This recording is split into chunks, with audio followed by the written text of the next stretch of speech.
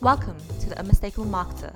Every week, we interview business leaders, marketers, and authors from around the world. Together, we try to unpack how we create marketing messages that attract attention and separate us from the competition.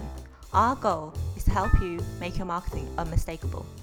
In addition to this podcast, listeners get actionable advice on the latest insights in digital marketing from our free email newsletter, which can be found at tomorrow-people.com. That's tomorrow-people.com. And welcome to episode 1 of The Unmistakable Marketer. My name is Nathan Barber. Thank you very much for joining me. My guest this week is Geoff Lawrence. Geoff is Marketing Director for Vistage International UK. Vistage offer leadership and development for MDs and CEOs relating to all areas of their business and their personal lives too. Great organisation to be aware of. Geoff, it's a pleasure to have you on the show. Could you tell our audience a little bit more about Vistage for those that aren't familiar with the company? Yeah, sure, absolutely. Vistage is a leadership development and coaching organisation. We help MDs and CEOs of SME organisations to become better leaders and improve their businesses and the results from their personal life as well.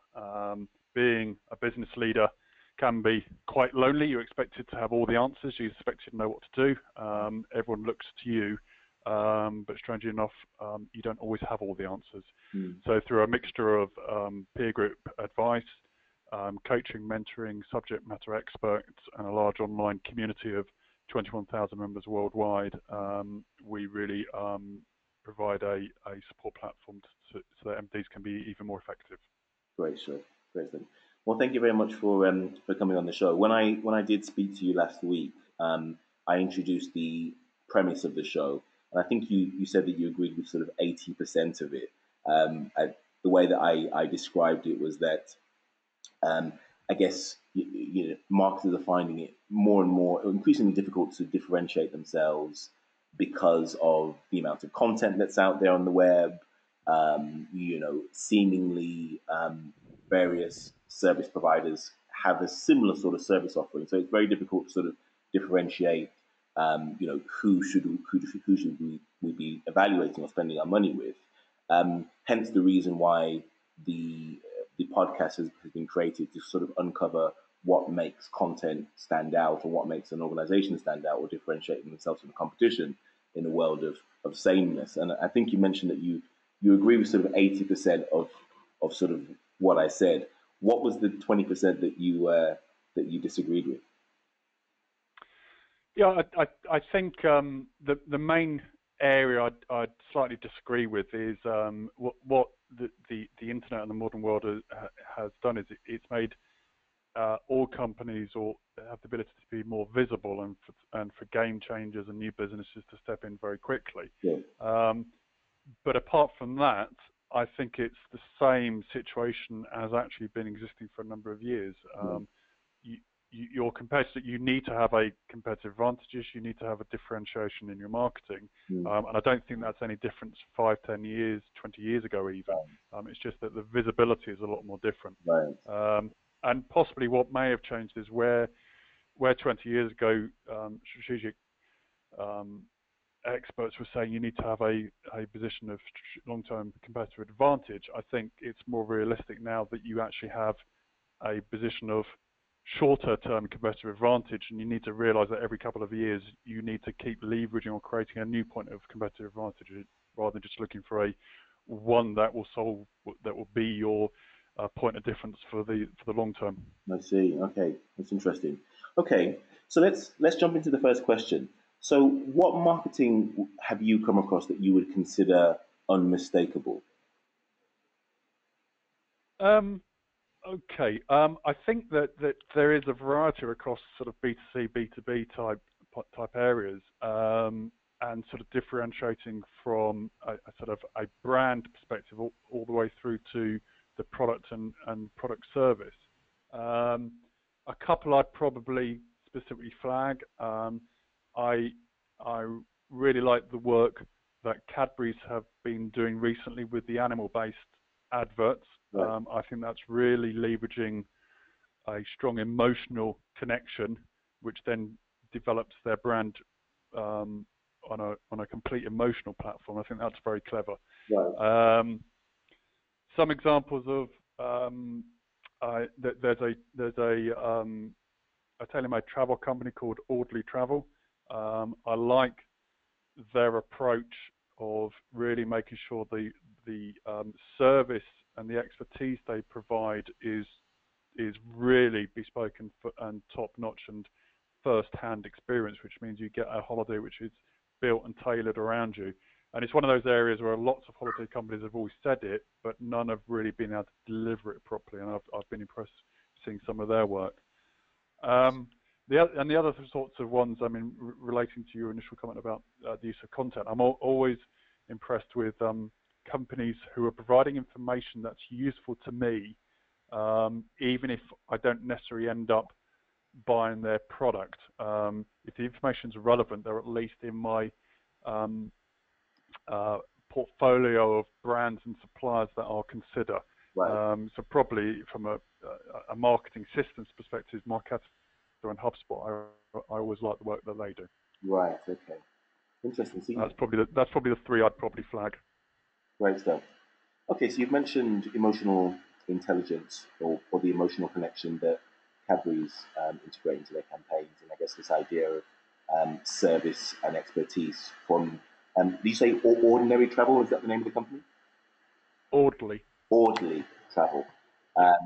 And then sort of relevancy. So any organisation that can be sort of quite relevant in their marketing or their comms is something you're always going to sort of pay attention to, whether it's something quite immediate or whether it's a requirement for later on down the line.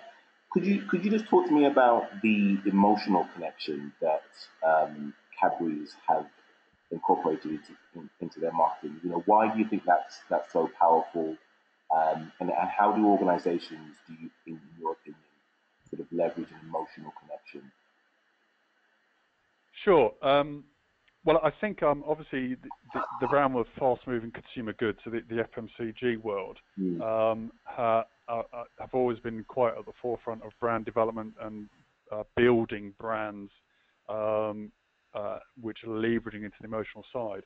And the reality is most people will buy emotionally and then post-rationalize or will make the decision to buy and then try to rationalize logically once they've made that almost emotional connection. Right. So if you can hit on the emotional side as well as the logical reasoning side, then you're covering both angles. Sure. And the good FMCG companies have really driven that.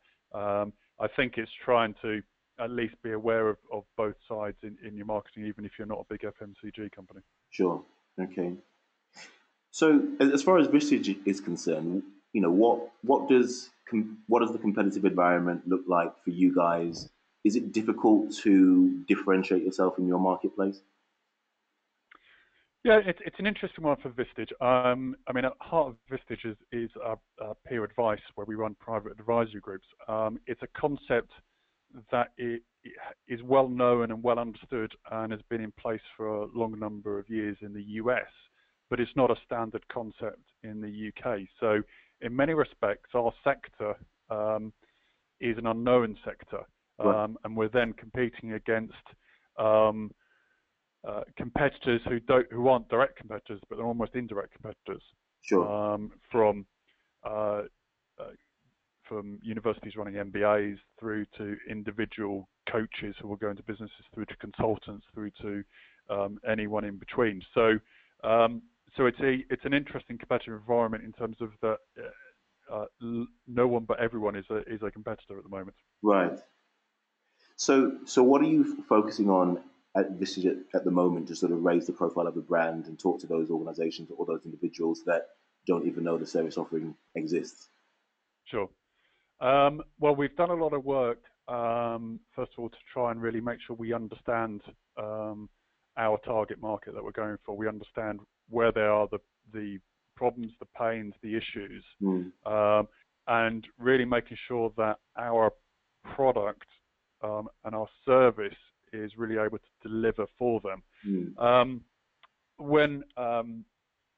But then we're doing a lot of work making sure the messaging that potential members for Vistage receive is relevant before you actually become a member. As with most products or most services, um, potential customer messaging is quite different to customers messaging once you've experienced it. So the recruitment messages can be very different to the retention messages. Right. So we need to make sure that our recruitment messages are spot on for the audience, and then making sure that we're getting those messages into our target markets, inboxes, desks, etc. So insights driving relevant recruitment messaging, strengthening that recruitment messaging by continuing improving the service to make even stronger statements, and then making sure we're sharing content, sharing information, helping potential members to become better leaders, even should they not join Vistage. Right. So we're trying to add value to MD CEOs wherever we can. That's sort of some of the work we're really focusing on. So what I'm taking away from that is really sort of relevancy of content relating to pain, issue, and challenge. Again, depending on sort of where they are, whether they are a prospect or whether they're a customer. And then the second thing I'm hearing is your ability to deliver, I guess, servicing the client once they're actually once they've actually joined Vistage. So going back to the 3 points that you highlighted earlier in terms of service and expertise and relevancy of content, it seems as though you're doing those things really quite well. How have you incorporated the emotional element that you talked about from the FMCG example that you gave? Is it important for you to incorporate some form of emotional connection into the brand?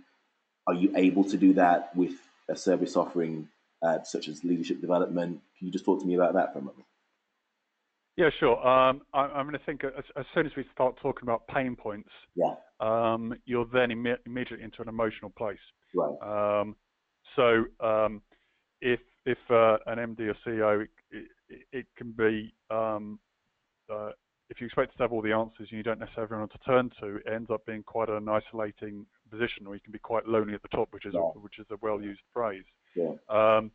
So if we provide a place which helps MDs overcome their problems, and maximise on their opportunities, then you're into emotional storytelling alongside just a description of the product. Right. So it's much more about how we can help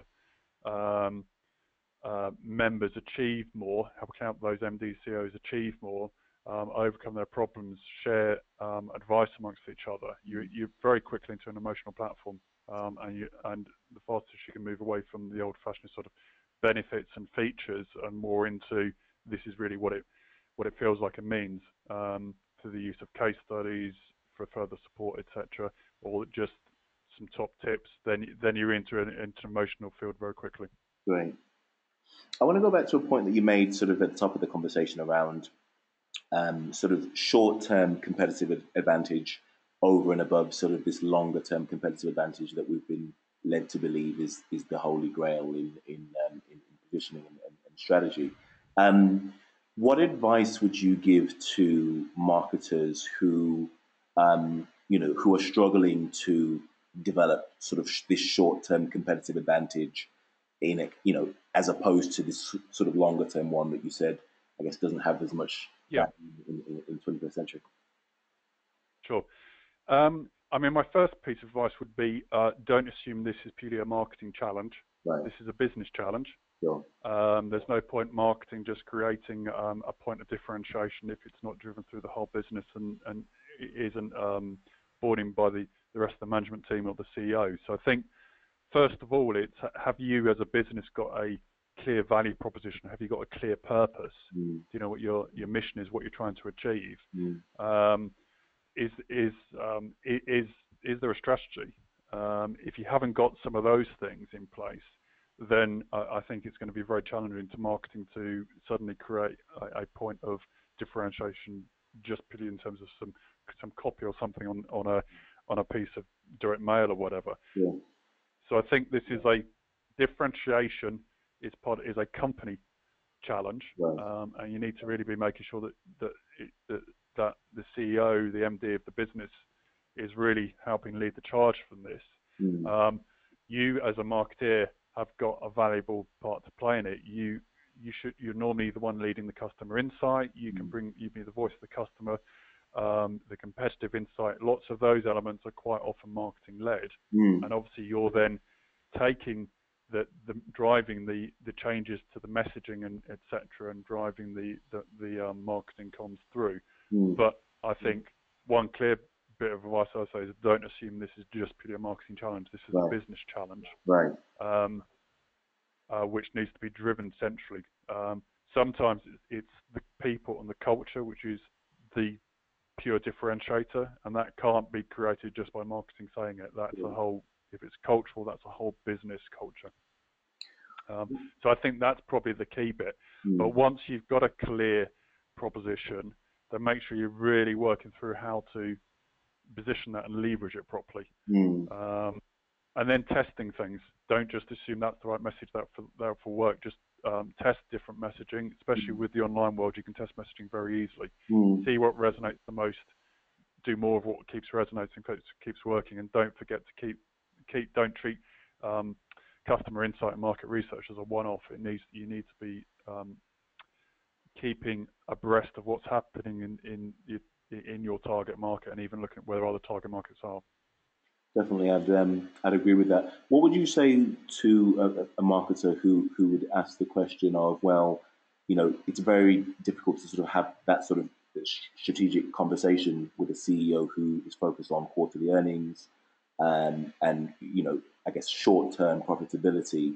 I guess what you're talking about there is much more of a sort of a longer-term game. How do you sort of balance the expectations of the CEO, the shareholders who expect results now, as opposed to sort of more of a longer-term strategic, company-wide approach to positioning and differentiation? Yeah, I mean, we've all got ongoing targets to hit, but a part of being an MD CEO is making sure you're leading the business. Yeah. If you're leading the marketing function, but you don't have an MD CEO who's leading business and is just looking at the next quarter only, then it's going to be a challenge for marketing. If you're a marketing director in that business, I think it's your responsibility then to challenge the MD CEO to say, well, we're clear on the focus for the next quarter, but what's the focus in a year's time, 2 years' time, 3 years' time? Right. What's where we're trying to get to?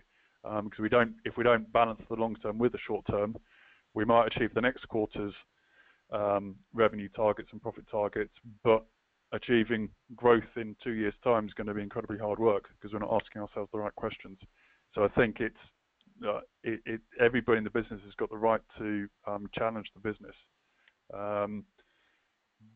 But the management team and the MD CEOs got to be leading the charge. Great stuff. Wonderful. And just to close off, Geoff, what are you focusing on for the next sort of 12 to 18 months as far as Vistage marketing and positioning is concerned? Sure. So I think over the last couple of years, we're very confident in the service we offer.